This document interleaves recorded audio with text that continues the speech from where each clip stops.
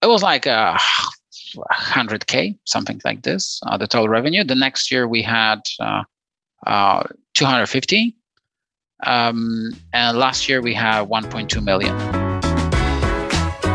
You are listening to Conversations with Nathan Latka, where I sit down and interview the top SaaS founders, like Eric Yuan from Zoom. If you'd like to subscribe, go to getlatka.com. We've published thousands of these interviews, and if you want to sort through them quickly by revenue or churn, CAC, valuation, or other metrics, the easiest way to do that is to go to getlatka.com and use our filtering tool. It's like a big Excel sheet for all of these podcast interviews. Check it out right now at getlatka.com. Hey folks, my guest today is Sebastian Starzyński. He's the CEO and founder at TakeTask, a field force management application for companies with a dispersed workforce. He's also the co-founder at the Education of the Future Foundation, which localizes the resources of Khan Academy Foundation in Poland. He's a futurist and evangelist of artificial intelligence, big data, the Internet of Things, nanotechnology, collaborative economy, and human engagement. Sebastian, are you ready to take us to the top? Sure. Why not? All right. TakeTask. All right. So where are you guys competing? How do you fit in with like Basecamp, ClickUp, Monday, Jira? How do you fit in? We are like Monday, Jira, ClickUp for deskless workers. So most of them cover the workers that are at the computer. We cover the 80% of workers that have no access on daily basis to computer.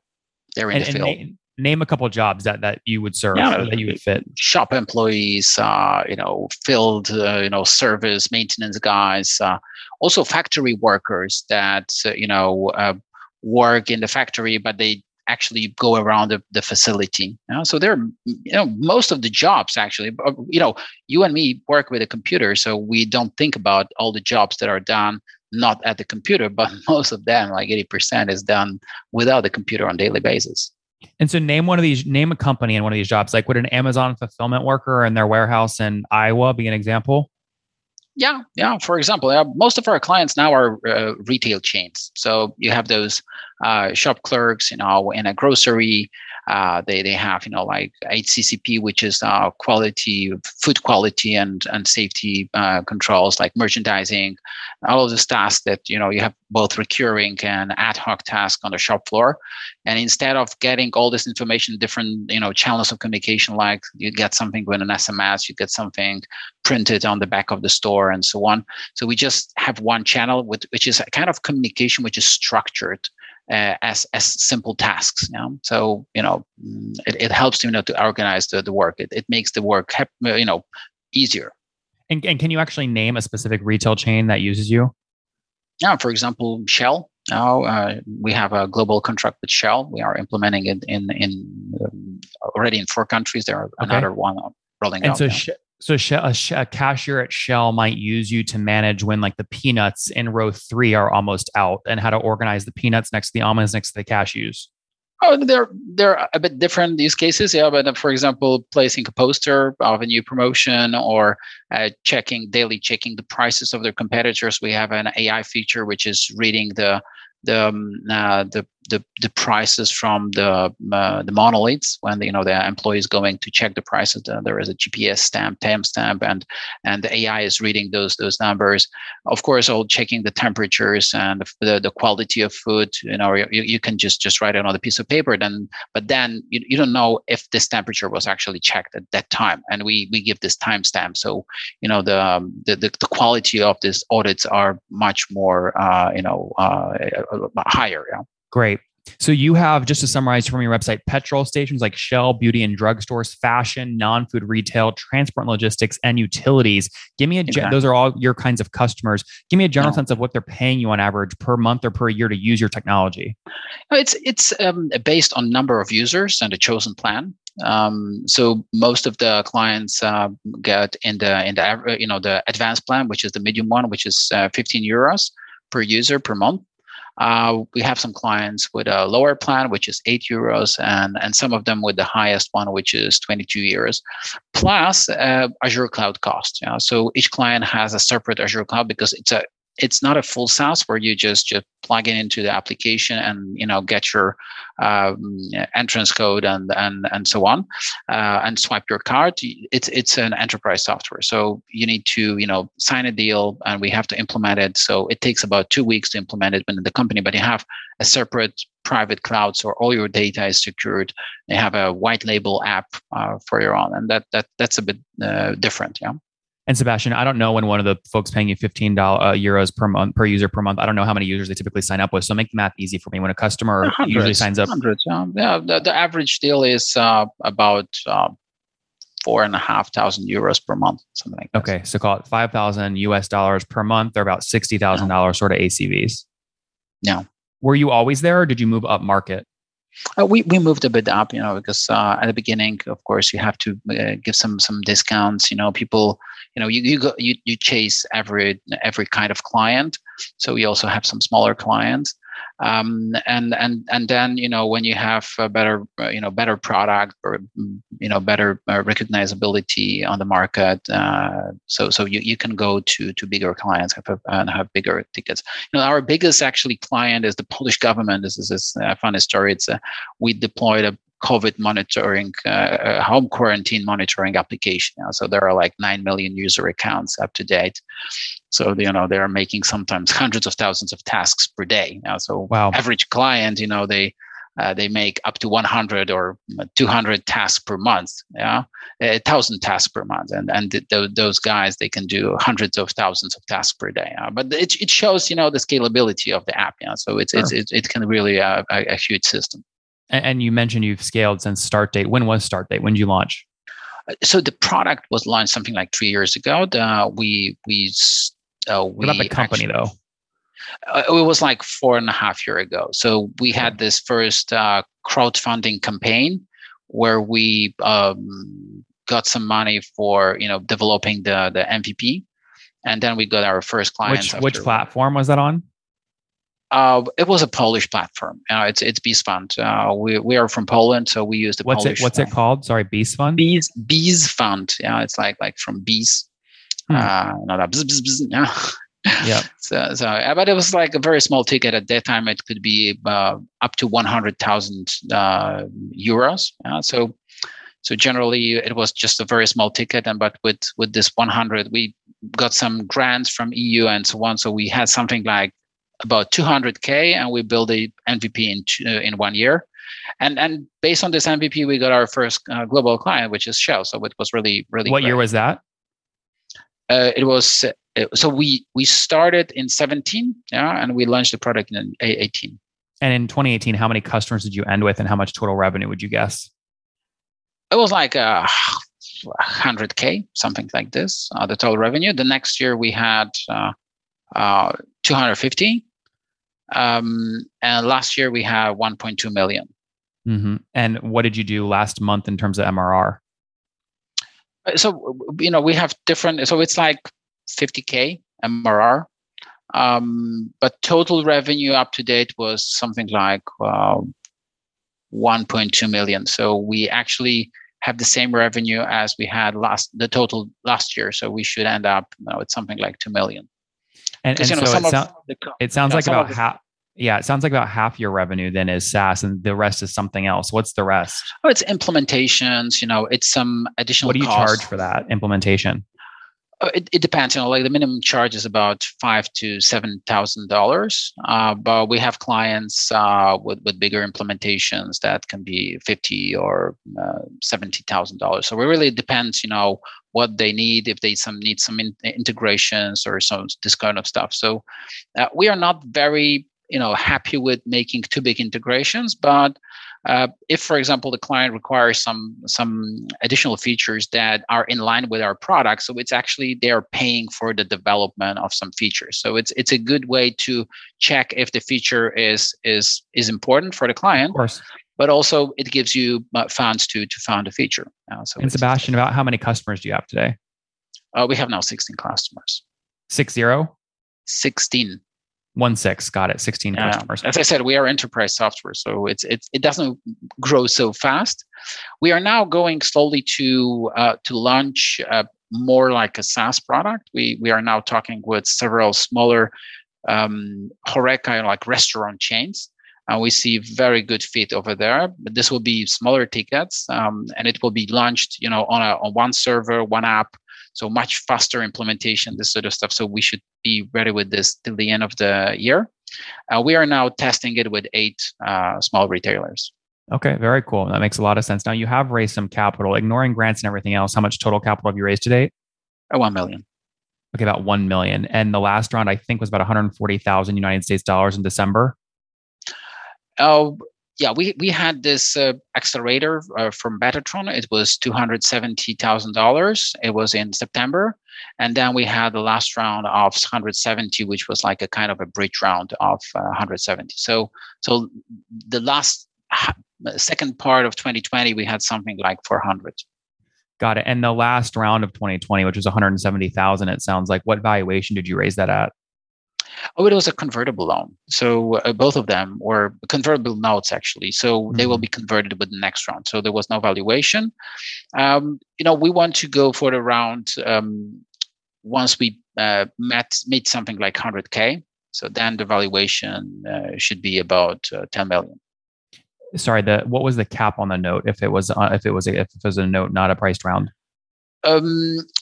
So there are, we have different. So there was a cap. There was like 5 million.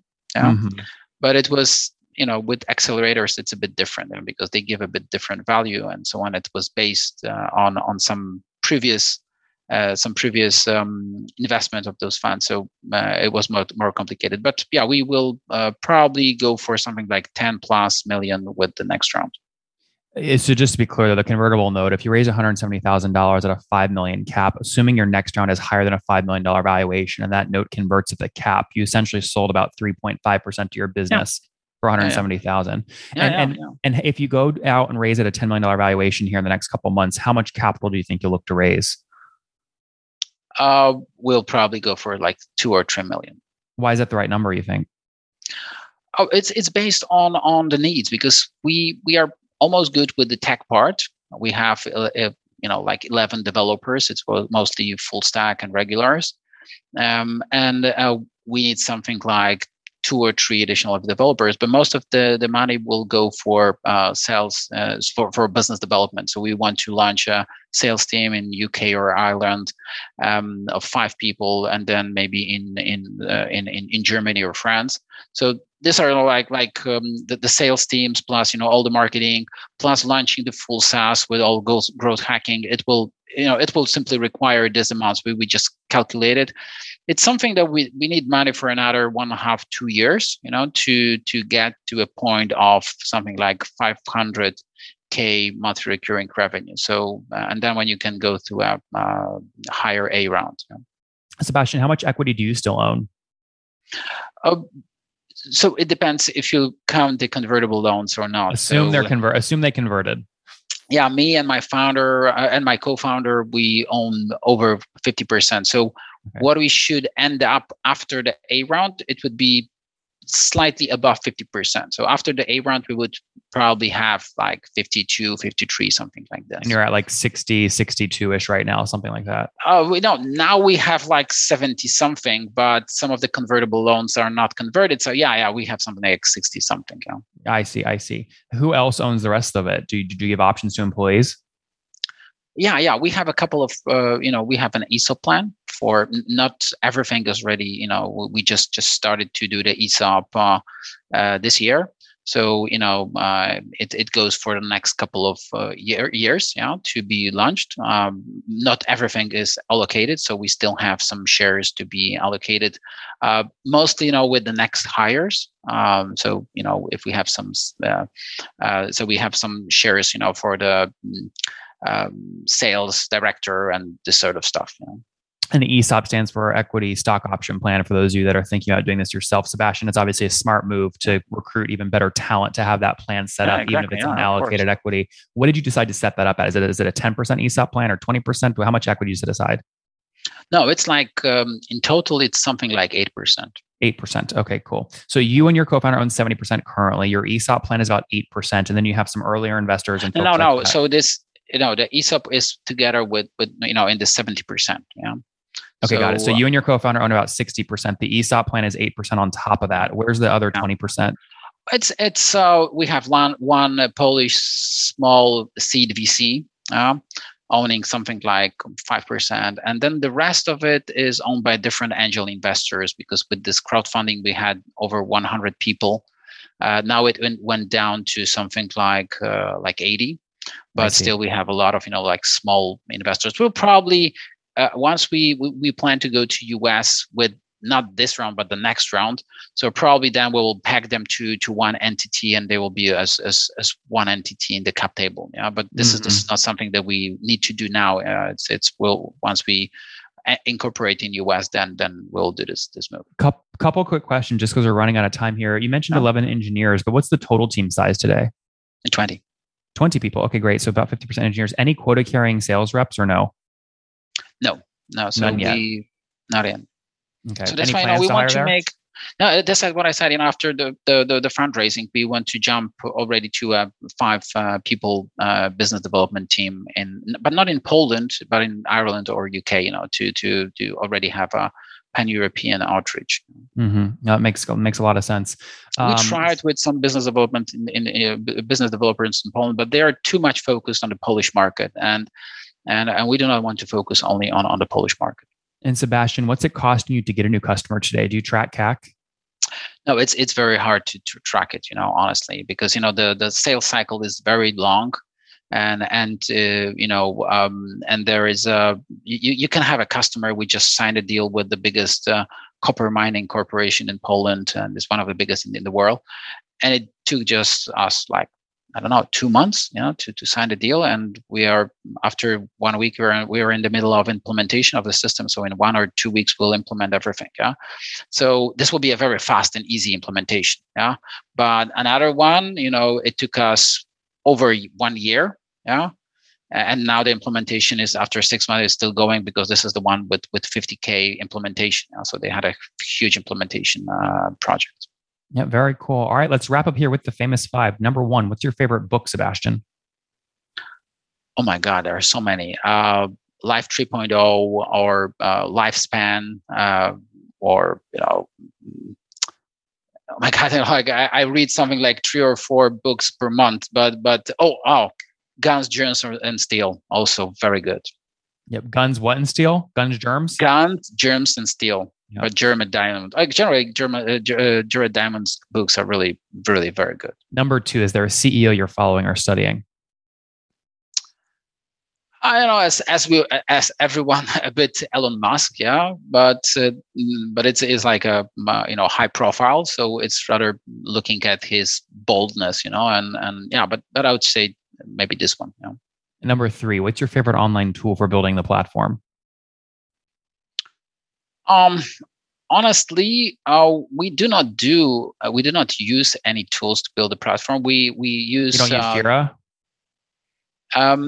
We use ClickUp, but it's more a task management, tool. Great. So number 4, how many hours of sleep do you get every night? 8 hours. And what's your situation? Married, single, kids? Yeah, well, I'm married. I have 2 boys, already teens. Yeah. And how old are you, Sebastian? I'm 46. Okay, take us home. What's something you wish you knew when you were 20? Oh my God, don't do so many business at the same time. I had some times when I was owning, 7 different businesses and trying to run them. So it was stupid. I was really a serial entrepreneur. Take Task launched in 2017. They did their first $100,000 in revenue in 2018. Today, this year, they'll break $2 million in revenue, serving 16 enterprise accounts. They are essentially task management for deskless workers. They work with companies like Shell, fashion, retail, etc. The founders still own about 70% of the business, along with their employees. They've raised, call it, about $1 million to date, looking to go out and raise $2 to $3 million on a $10 million valuation here in the next 6 to 12 months. We'll see what happens. Sebastian, thanks for taking us to the top. Thank you too for your time and for the possibility to talk.